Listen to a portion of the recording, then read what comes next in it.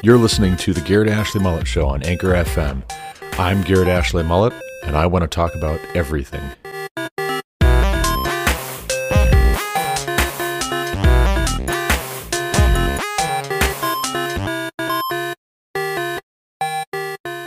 Whoever isolates himself seeks his own desire.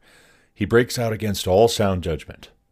A fool takes no pleasure in understanding, but only in expressing his opinion. When wickedness comes, contempt comes also, and with dishonor comes disgrace. The words of a man's mouth are deep waters. The fountain of wisdom is a bubbling brook. It is not good to be partial to the wicked, or to deprive the righteous of justice.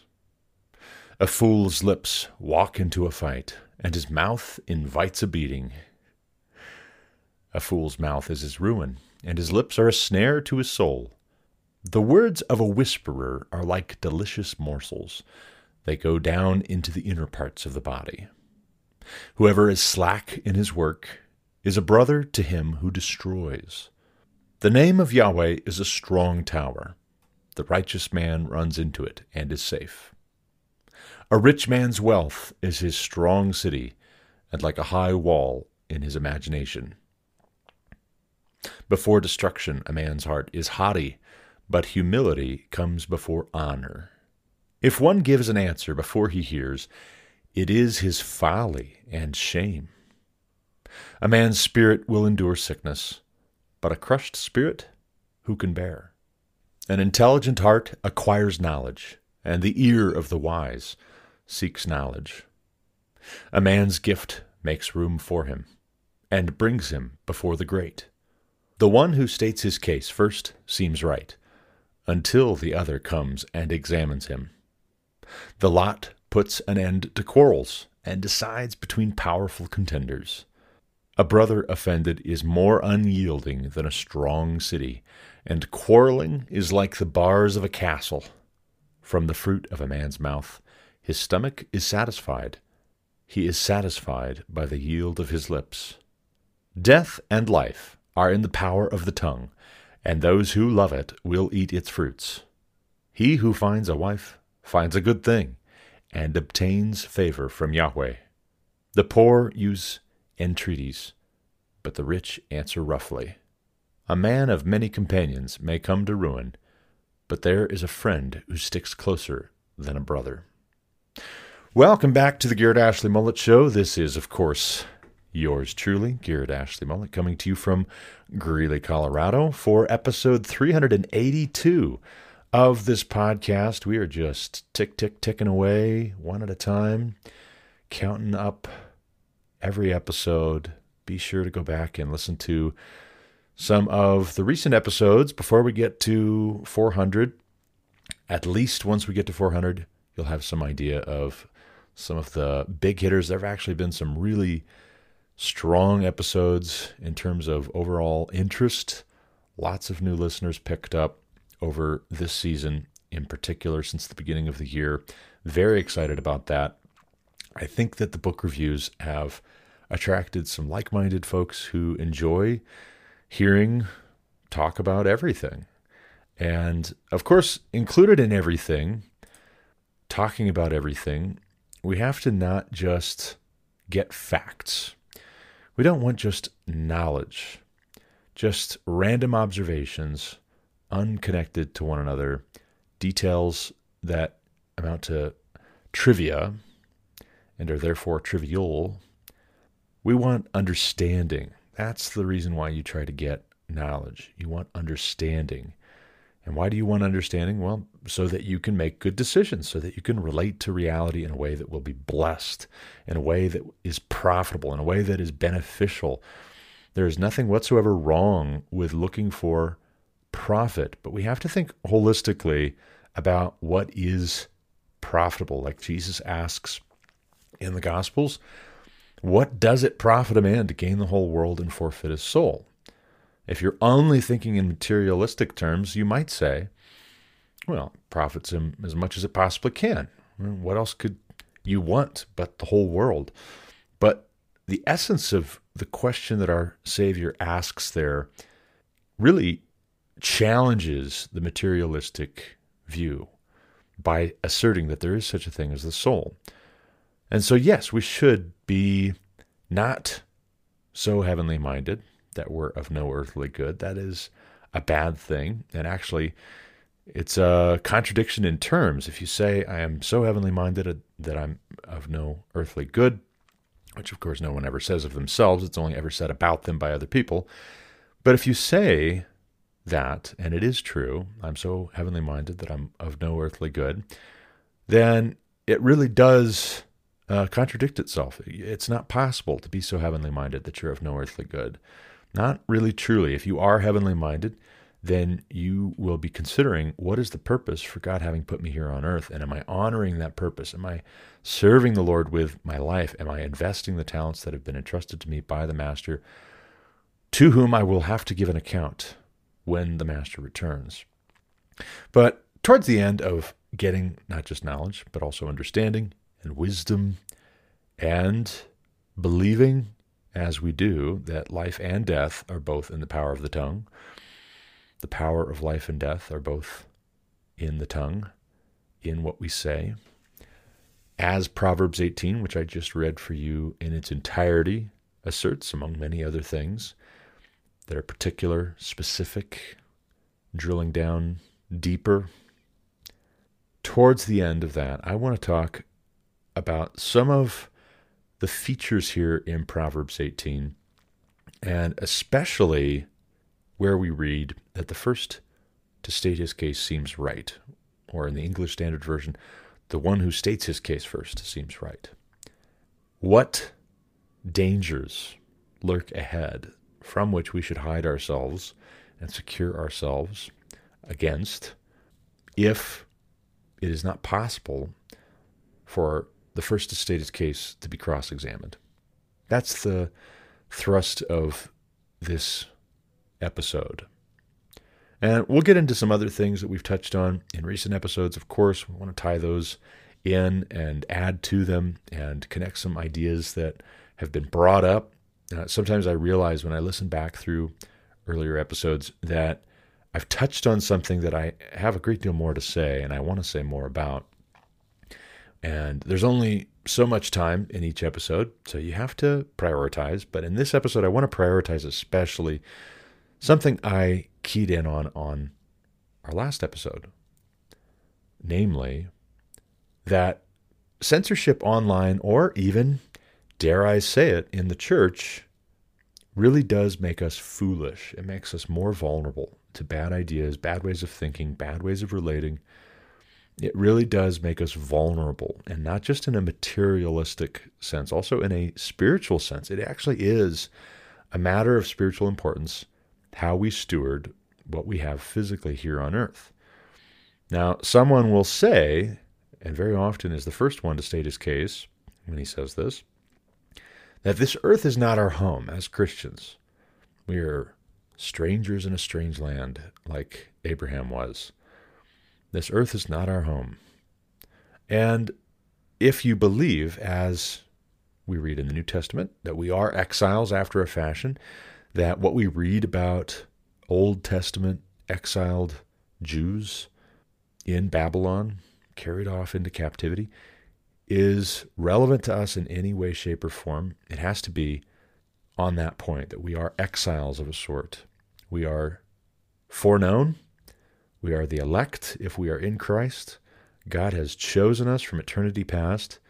And so, yes, the kingdom come is our inheritance as heirs of the promise. Yes, that's true. And we're not there just yet. If you're listening to this podcast, I can only assume that you are still in the land of the living. You have not yet passed on. I don't assume that I'm speaking to any ghosts, any departed saints. I suppose we are surrounded by such a great cloud of witnesses, and so they might be listening in as well, but they know better than I do in that case. And so my counsel is not for them, as if it would benefit them. They have all that they need or all that they can hope to get, and they're set. But as for us on this side of eternity, before Christ returns or calls us home, we should think a little bit more deeply about reminders that this earth is not our home, or that we are exiles, or that we are strangers in a strange land. We should think a little more deeply about that and be careful not to be flippant in saying such things without considering their ramifications, considering their implications. I'm fond here the past year or two of Jeremiah chapter 29, where the prophet Jeremiah, the weeping prophet, is writing the words of the Lord to the exiles in Babylon. They are in the Babylonian captivity. And his word from the Lord, actually, not like people who pretend to get a word from the Lord, but it's really just what they want you to think. His word from the Lord is that those in the Babylonian captivity should build houses, plant gardens, take wives, have children, pray for the city and its welfare, seek the welfare of the city, for in its welfare they will find their welfare. And so if that's in any way relevant to us, we should be giving a great deal of thought to what that looks like.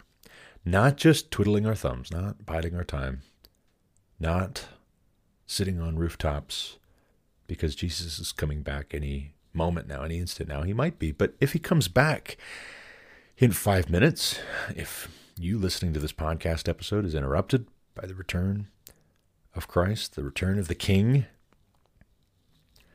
then may he find us busy and diligent and hard at work, investing well the talents that he's entrusted us with. So that's one thing. Another thing is where I talked yesterday about Tim Keller and his tweet and then his subsequent thread bemoaning the fact that, as he says it, most American evangelicals have no idea how to coherently apply the Bible to politics, and they are being divided over political differences.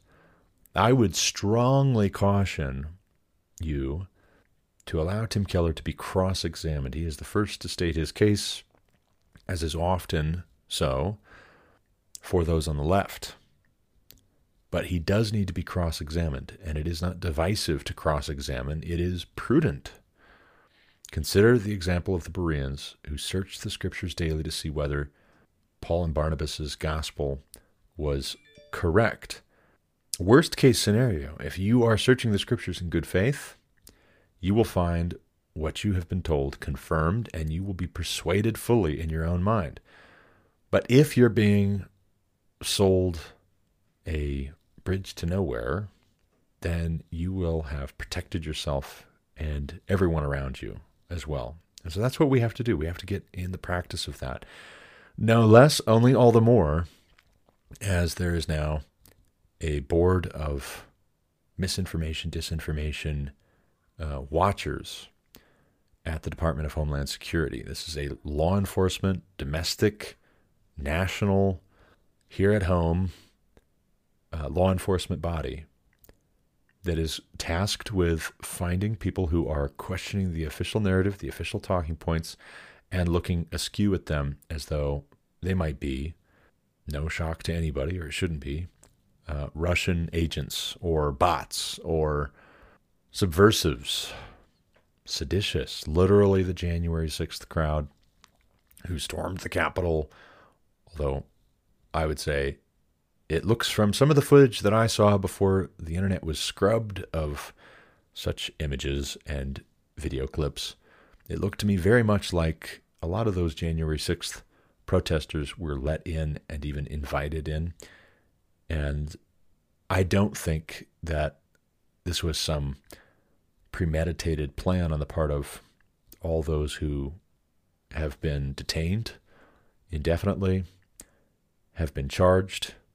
I think it's curious that some of the charges have been as mild as they have been, but you don't hear a lot about it. You hear a lot of very vague and fuzzy references in passing, since our media likes to do that.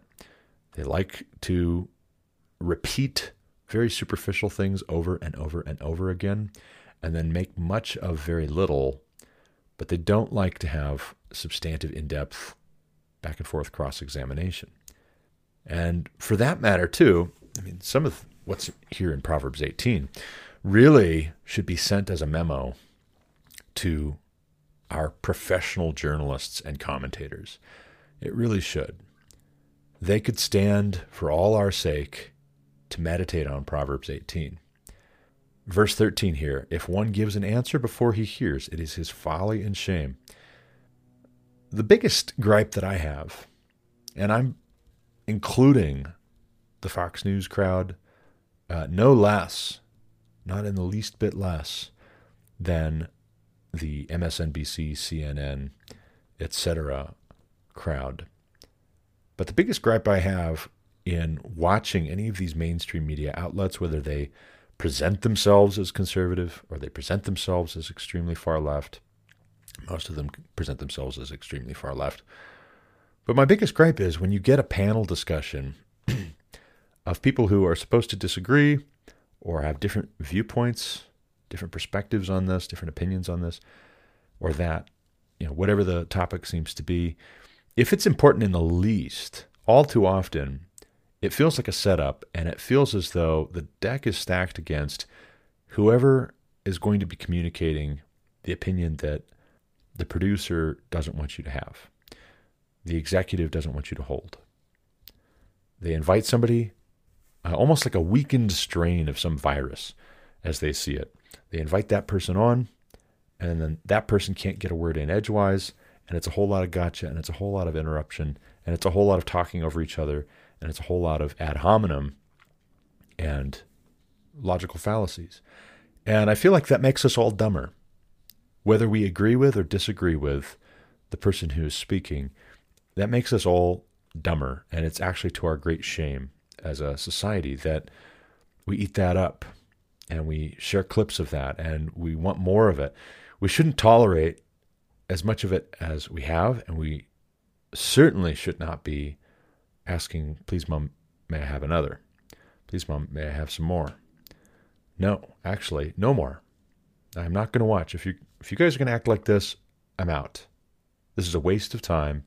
This is corrosive, and this is actually toxic. This is making us all dumber. What I would love to see come back is the Lincoln Douglas debate style. I would love to see that come back. Get somebody up there with their political opponent and have them each speak without interruption for an hour. This guy gets to talk for 1 hour on this range of topics. Go. Now you tell us all what you think we need to do, what your philosophy is, what your perspective is, what you're proposing, what you intend to do, and nobody is going to interrupt you, and you won't have the excuse. You will not have the excuse of saying, well, you got interrupted and sidetracked, and this person was trying to make you look dumb and all that. No. We have too much information at our fingertips to waste time watching dozens of hours, listening to dozens of hours, a week, a month, a year of uncivil discourse. We have too little free time and too much information to not have them get up there and explain at length what their position is. And then, here's what you do. You don't give them an hour to speak uninterrupted, and then that's it, and that's the end. And whoever their political opponent is fake news and subversive, and maybe a Russian agent. Russia. No. Bring up their opponent to speak for an hour, and may the best man win. And when he's done cross-examining the first guy and explaining his position for an hour, then the first guy gets to go back up and speak for another hour. And then there's no claiming of funny business. There's no ground on which to say, I was set up. It's rigged. No. The Republican National Convention made headlines here recently because apparently they have withdrawn from the Committee on Presidential Debates, which I think is a great idea. That's a great start. More needs to be done. That's not all there is to it. You need to have something else to fill that vacuum. You can't just say, not this. What are you for? But quite frankly, what I would love to see is bring back the Lincoln Douglas style debates.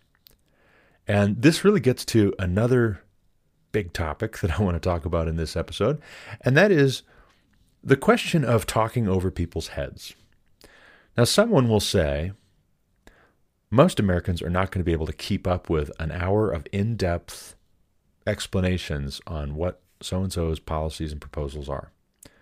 You really get detailed on it, and people aren't going to tune in, and they're not going to understand it, and it's going to be just way over their heads. And most Americans they're not that savvy. They're not that familiar. They need sound bites. They need it simplified. They need it boiled down to 30 seconds. They need it delivered by their favorite beautiful person on the nightly news during prime time. And to that I say, bollocks. Nonsense.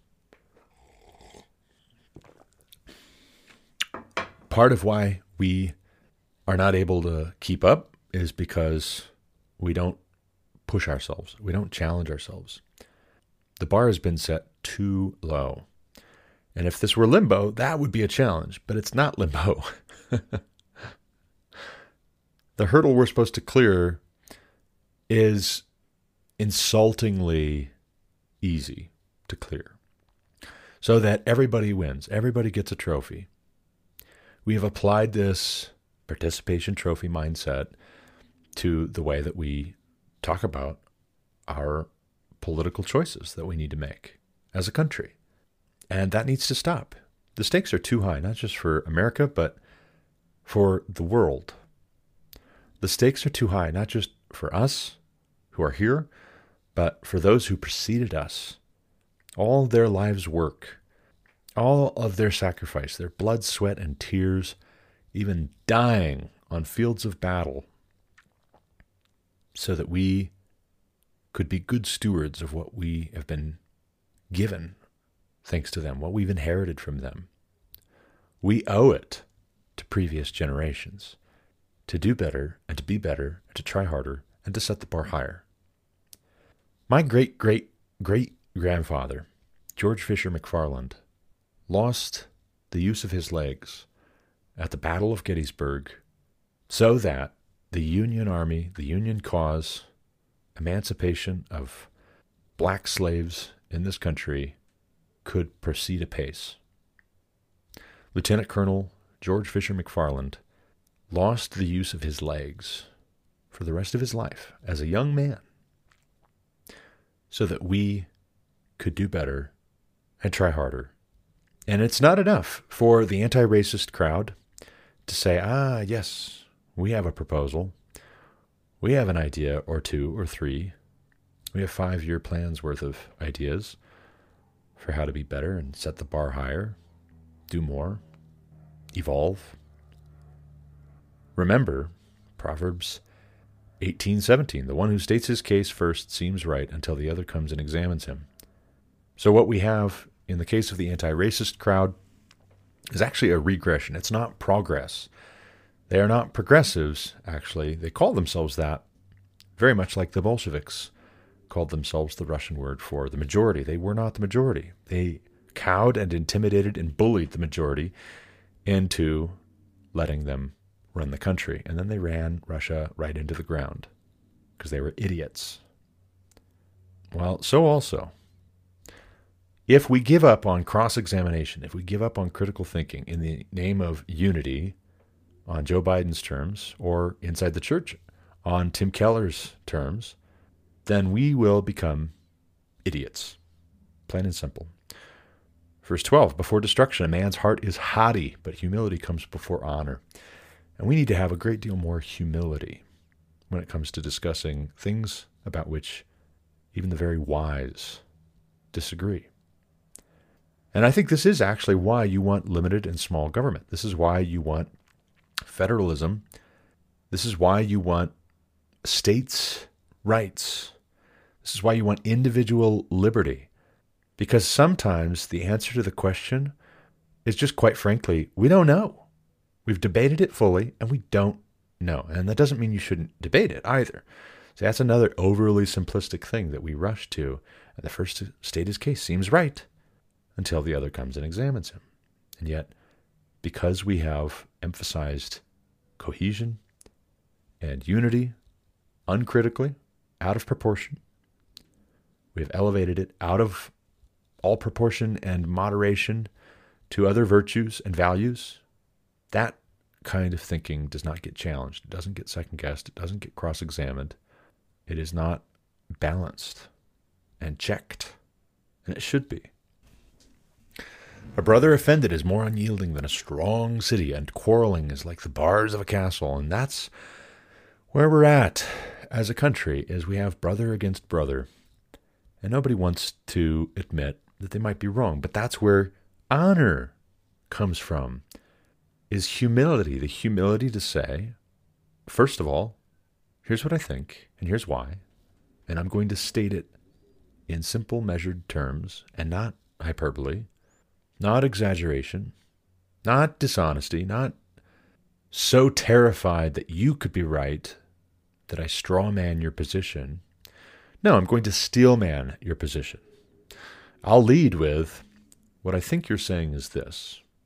And if you're right on this, this, this, and this, I can see your point, but X, Y, and Z are concerns of mine that cause me to doubt that that is the way that this is. I believe you may be thinking some things which are just not so. And so what I propose is you answer these questions, because maybe you have that knowledge that I don't have. So that's a humbling thing as well. I'm going to ask you these questions not in an entrapping way, but in a persuade me, change my mind sort of a way. But there too, what I find so often when I talk with people who are dismayed at the state of public discourse, particularly on social media, is they'll say, well, nobody's going to change their minds anyway, so we might as well not even talk about this. And to that I would reply, you have committed us to being intractable. You have committed us to being unchangeable and inflexible. You've committed us to being stubborn by throwing in the towel before we even start discussing something we disagree about. We are bound for destruction if that is going to be our position, if that is going to be our attitude. A fool takes no pleasure in understanding, but only in expressing his opinion. There again, if the quest is for understanding, and that quest is undertaken with humility, then yes, you can express your opinion, but you're not only interested in expressing your opinion. You are interested in, more importantly, more to the point, understanding. And insofar as your opinion may draw someone else out to give you information that you need, to give you a missing piece of the puzzle, yes, you will state your opinion, but you're not interested in stating your opinion as an end unto itself. You're interested in stating your opinion as a means to the end of increasing your understanding and the understanding of those listening to you. I think to myself, as I read through this proverb, we are in a dangerous, dangerous place if the first to state his case is the only one allowed to state his case. If systems are put in place that ensure and guarantee that there is no one to examine the first who states his case. What that tells me is that, spiritually speaking, we want to gain the whole world but forfeit our soul. And there's no defense for it. There is no excuse for it before God. God will not be mocked. A man reaps what he sows, and what we are reaping is the whirlwind. If we commit ourselves to the abolition of free speech in the church, outside the church. Yeah, and it would be one thing, right? It's one thing if everyone is free to operate according to the dictates of their conscience, and some say, I'd rather just not talk about X, Y, and Z, but I'll listen to what you have to say. I'm interested to get your opinion. That's fine. You might say that if you really haven't researched it. You really don't know what you think.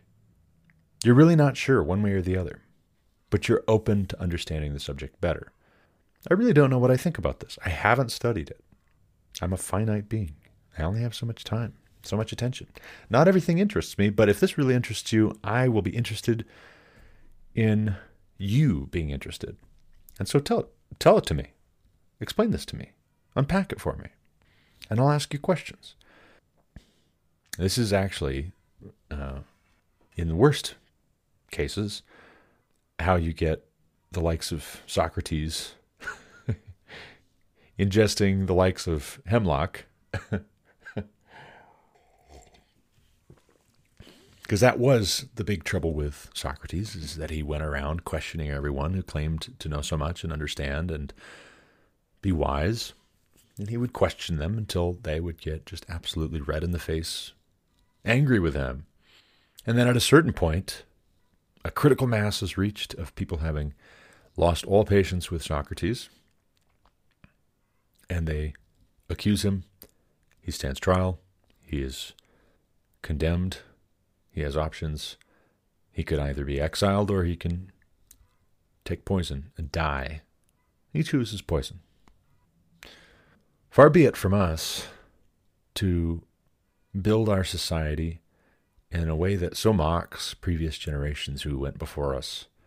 The worst part of these worthless anti-racist folks' efforts, the worst part of it, is that they want to simplify down all of our history to nothing but a tale of the oppressors and the oppressed. Rich, white, wealthy, straight, Caucasian, Western European, Northern European, Anglo-Saxon, Protestant, male, patriarchal, Christian.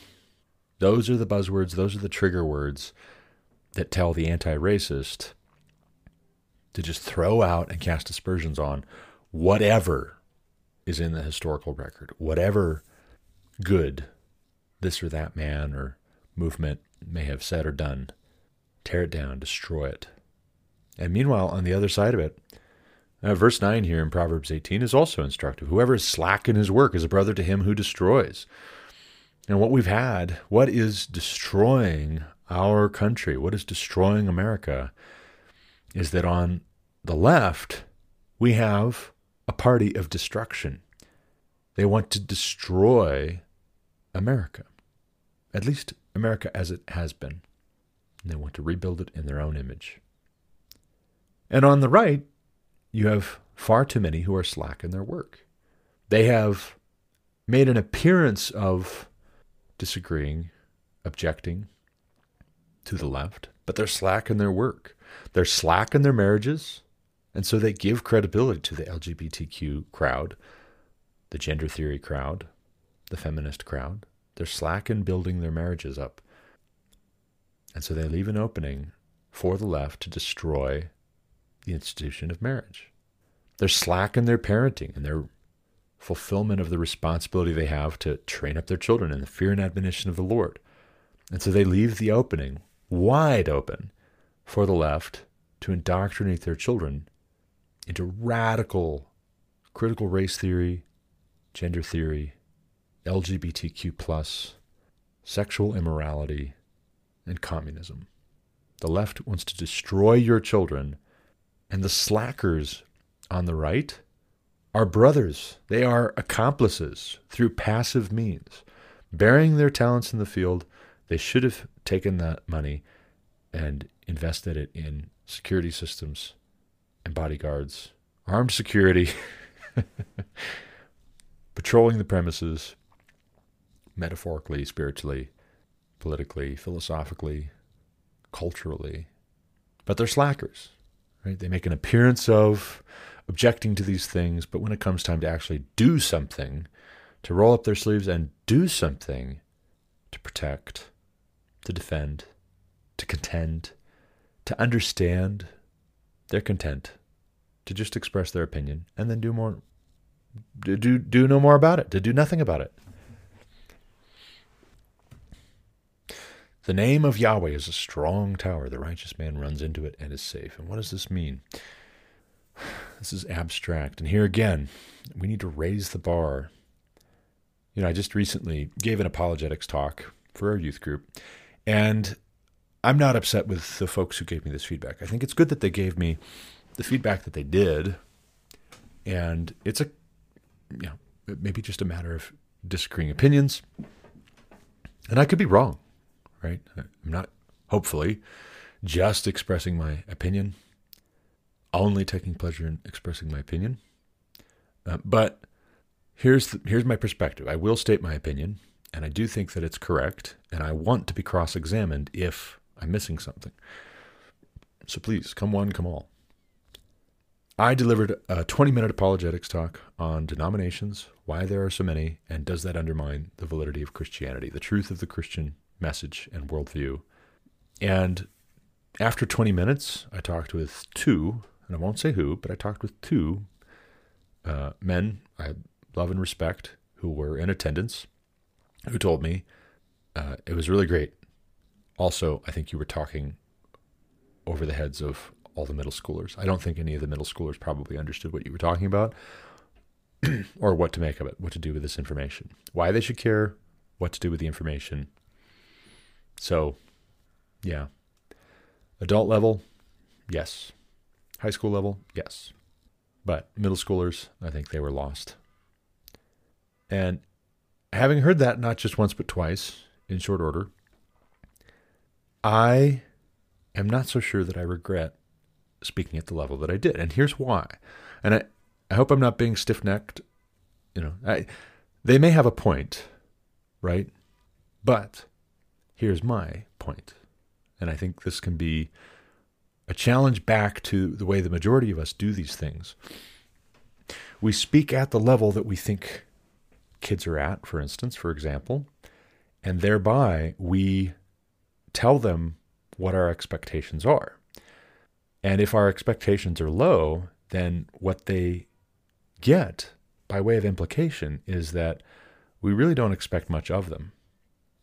And so if we don't expect much of them, and if they do respect us, well, some of them might say, oh, cool, well, I can just coast. I'm not feeling challenged. But I'll just wander. My attention will wander to something else that is more challenging, more interesting, and I'm just going to have to make it up as I go. But you're not challenging me, so okay. Or they may be riddled with doubt as to their own ability to comprehend. Suppose my 15-year-old, almost 15-year-old, is working out every day. And you say, that's good. That's wonderful. I think he is working out most days, but you say, that's good. And let's say he's working out with 5-pound weights. And you say, well, okay, that might be all right, depending on what he's doing with the 5-pound weights. And, but 15, he maybe is not challenging himself enough. So then you start saying, well, okay, well, what would be more appropriate? And you don't necessarily say that for a 15-year-old, the same challenge is appropriate. And this is where the guys who gave me the feedback have some point. You don't say to your 15-year-old, here are 50-pound dumbbells necessarily. I mean, depending on the 15-year-old, it might be their speed. But you don't say, hey, here's 50-pound dumbbells, and I want you to work out with these every day, especially if they need to build up their strength to get to that level. But the reverse is also true. You don't say to your 15-year-old, hey, here's your 5-pound dumbbell, and you've mastered that, and you're not ready for 50, and so just keep working out with a 5, and you'll get there. No, actually, if all you ever work out with is 5, then you're probably not building muscle mass, strength, endurance. It maybe is better than nothing that you're just getting the blood flowing, but if you've mastered the 5-pounders, have you tried 10? And if those are too easy, have you tried 15? And if those are too easy, have you tried 20? And let's say I put some 25-pound weights in the middle of the floor, and my almost 15-year-old can do 10 reps, bicep curls with those, and my almost 14-year-old can do 7 reps, and my son, who will be 13 at the end of December, can do 4 reps, and I am challenging all of them to be able to do 3 sets of 10 reps or something like that. What I don't say is, okay, my 13-year-old, he's only able to do 4, so there's no benefit here. what I say is, okay, well, giving you a taste of this gives you a preview of why you should maybe be really diligent working with the 15-pound weights or the 10-pound weights, right? So there's still a benefit there. There's still a benefit.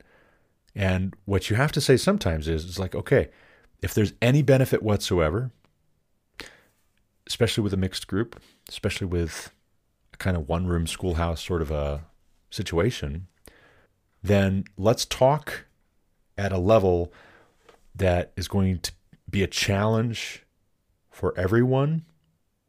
And those who don't care, it really doesn't matter how low you set the bar. They're checked out anyways. So don't cater to them.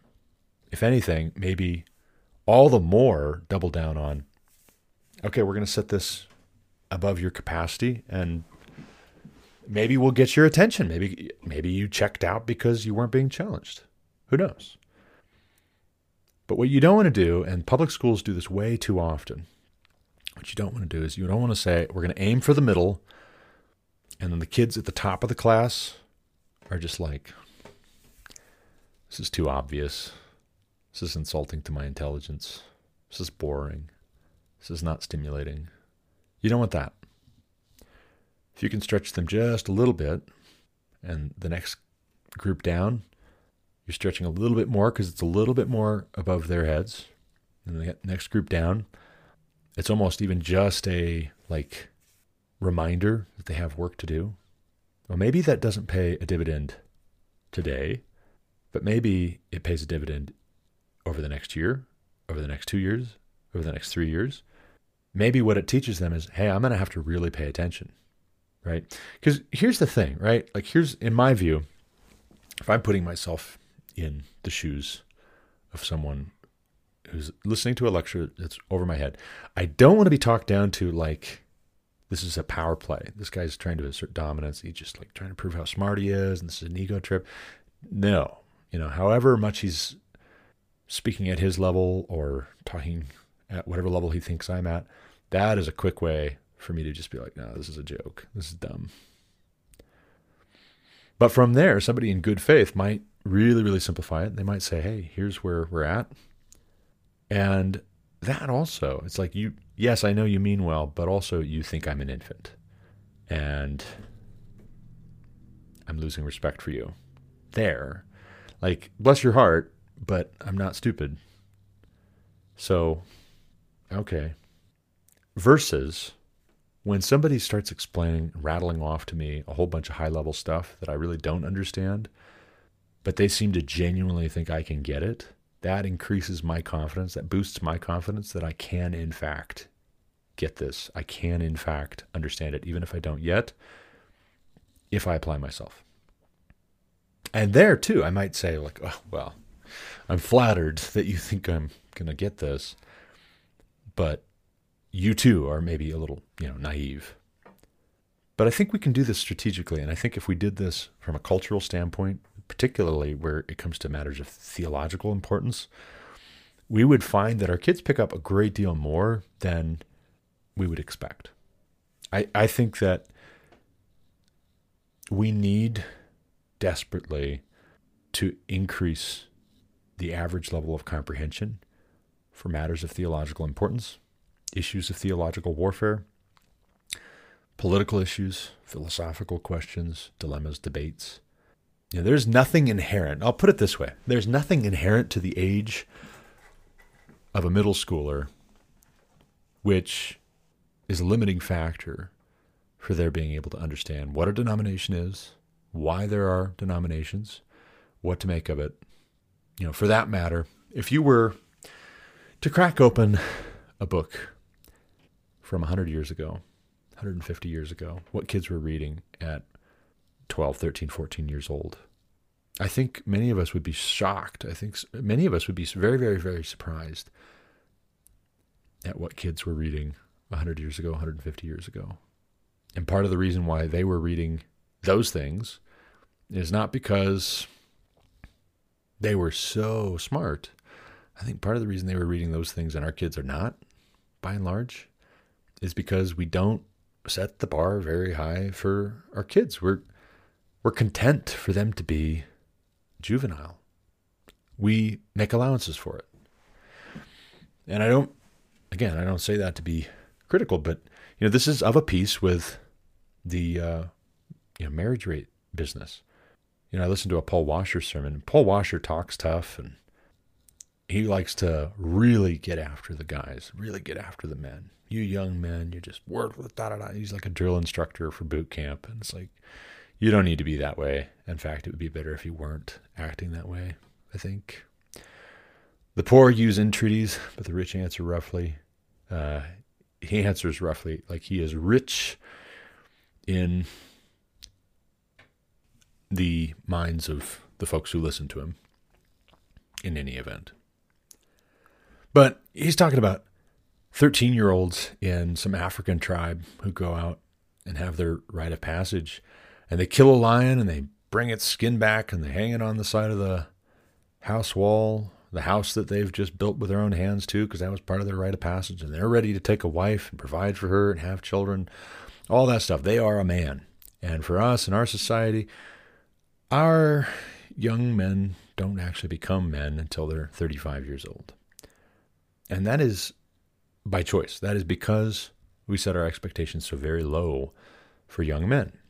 And it doesn't start, we don't start setting our expectations so low when they're 18 years old. No, we start setting our expectations low for them when they're 5, when they're 3.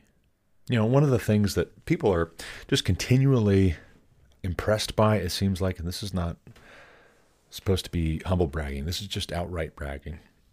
I'll own it. But one of the things that people are impressed by, and I'm very proud of this, is that all of our kids are very well spoken and not pretentious. They speak very conversationally, and they can keep up in conversation with an adult. And the reason for that is I am pretty adamant. I'm pretty relentless about baby talk. Do not talk baby talk to my kids or anybody's, please. But I mean, if they're your kids, like, okay, well, it's between you and the Lord, but I don't approve. But do not talk to my kids. Do not talk baby talk to my kids, however young they are, please. And be cheerful. Yes, that's fine. Yes, you can use simplified language with my 3-year-old, almost 4-year-old. Yes, you can be very enthusiastic when you're trying to get baby Andrew to smile. That's one thing, but do not do the baby talk thing. Oh, who's a good boy? Oh, you're such a boy. No, you sound like an idiot. And if they imitate you, if they talk like you do, if they learn those speech patterns from you, they are going to sound like an idiot. Don't do that. Don't do that. Instead, what we do is, what I do is I talk to them like this. I talk to them like this. And I watch, right? I watch to see, is there recognition? And if they ask me genuinely to define a term or a concept, or what is this, or what is that? What is this word? I don't know that word. What is this term? I don't understand that. Then we have an opportunity to have a teachable moment. And then we have an opportunity for me to unpack that. An opportunity that I would not have with them if I just skipped using that word. Yes. I know what you'll say. You'll say, well, sometimes we just don't have time, right? Sometimes it's just, hey, I need action on this item, so I'm going to use simple language. That's fine. But we really should make the time whenever possible, whenever we can. Challenge our young people so that they are not adolescents still when they're 35 years old. I mean, quite frankly, I look at my 14, almost 15-year-old, and I think to myself, okay, there's lots more to learn. There's lots more growing up to do. Yes, absolutely. We're going to make the most of the next few years. Absolutely. But if we lived in another country and the economic situation was different, if we got nuked, I'll put it this way. Here's who doesn't love, but I certainly do, hypotheticals that involve post-apocalyptic scenarios in which you're just rebuilding society from scratch. I think they're great. I'm sure they'd be less fun if they actually happened, but for a thought exercise, it's not much better. But let's say we get nuked and we're building society from the ground up again, where everybody who got the COVID vaccine dies, and there's all these homes sitting empty, and so you just houses are selling for pennies on the dollar.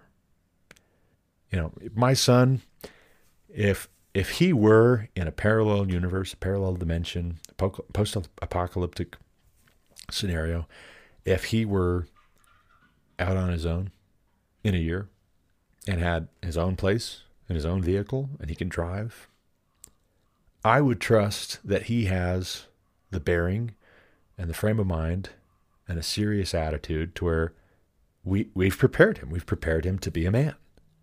Now, we're not going to send him out on his own in a year, barring World War III breaks out and everybody gets nuked and we're starting over again fresh. But that's more the way that I want to teach my young people in any event. I want to prepare them to be asking questions when things don't make sense. I want to give them practice with things not making sense. That's the thing of it. And if they're not asking questions, well then, are they going to be in trouble in 5 to 10 years? Are they? The answer is yes. This is a rhetorical question, but yes, they are going to be in trouble in 5 to 10 years when they're told things that don't make sense and they don't challenge it. Sometimes things don't make sense because we don't understand. Sometimes things don't make sense because they're nonsense. So our children need to learn how to cross-examine, and they need to be growing up in an environment where there is cross-examination and there is a testing and a validating and a process of determining, is this true? Is it not true? Is that correct? Is that not correct? Is that good? Is that not good? Real briefly, before we close out, an article was sent to me by a friend of mine in Montana, and I'm sure this is exactly the kind of article that the Department of Homeland Security is going to be trying to stop the distribution of online very shortly, if they can get away with it, or they will be trying to go after people who share this kind of stuff online if they can get away with it. But it's this blog called Between Two Worlds, The Art of an American Surviving in Small-Town Russia. And it's an interesting perspective. And we need to be able to read and consider and hear perspectives like this without either knee-jerk reaction, rejecting them out of hand, or uncritically believing them and that they're entirely reliable and trustworthy. But the long and short of it would seem, from my reading of this one blog post, that there is a former American Marine, or once a Marine, always a Marine, I don't know. But there's a Marine from America who has moved to some small town in Russia. And he's writing these blog posts from Russia, talking about how all of this is playing out from his vantage point, from what he's seeing and experiencing, and what he's seeing in the news, what he's experiencing when he goes to try and buy some food from the store, or transfer money around, or buy and sell, or whatever. What does he know of the situation? What is he hearing from people there in that community? And let's just say, to be brief, he does not believe that Western leaders like Biden, like our current American administration, are telling the truth at all. He doesn't think Zelensky's a good guy, doesn't think Biden's a good guy. He thinks that this is a lot of propaganda and, frankly, lies on the part of the West, and that Putin is not evil. Putin is actually maybe the good guy here. And here's the trouble. Here's the trouble. We have lost so much credibility when it comes to the reporting of news events and discussion of current events and kicking around of ideas. We've lost so much credibility in this country. And the world is seeing that we're not so sure about free speech anymore. We're not so sure about the free flow of information anymore. And what that does practically for our own people who go abroad and for the citizens of other countries is it erodes our credibility. It makes it easier. If Putin is a bad guy, which I think Putin is a villain, but that doesn't mean that Zelensky's a good guy, and it doesn't mean that Biden is a good guy. Biden is not a good guy. I may not be sure what to think of Zelensky, honestly. I'm not an expert on Ukraine. I'm not an expert on Zelensky. I'm not an expert on Putin. I'm not an expert on Russia. I've read some, but I know that Biden is not a good guy. I know that. And I also know that it's chilling. It's very creepy and concerning and dangerous how the left, including but not limited to Joe Biden and his handlers, want to shut up anyone who criticizes them or challenges them or corrects them or seeks to hold them accountable in this country. And their answer for everything is Russia, Russia, Russia. It's always Russia. Someone tells them that they're wrong or looks like they might take power away from them or hold them accountable for bad deeds, for corruption, for malfeasance, for failure. Russia, Russia, Russia, Russia, Russia. Oh, this is just what Putin wants. Blah, blah, blah, blah, blah. Really? Is it just me, or does that seem like a cheap trick that's been overplayed? I mean, really, truly, friends, family, friends, Romans, countrymen, our children at a certain point need to be ready to wrestle with the geopolitical catastrophe that is more and more apparently taking form. We may have World War III on our hands in no time flat. And the world is, whatever it looks like in the next 10, 15, 20 years, you can pretty well bet your bottom dollar it will not look like it did when we were growing up.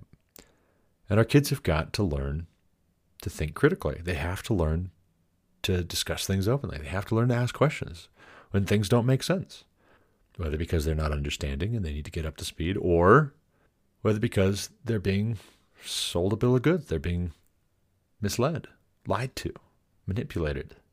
It is really actually a matter of vast importance. So I might not quite have the right balance, I'll admit, but we need collectively, as a society, as a culture, as a country, Americans, my fellow Americans, we need to come more my way on this. We just do. I might need to come back the other way, just a touch, while we're getting up to speed, but we've got to come my way on this more. That's all the time I got for this episode, though. It's a Sunday morning.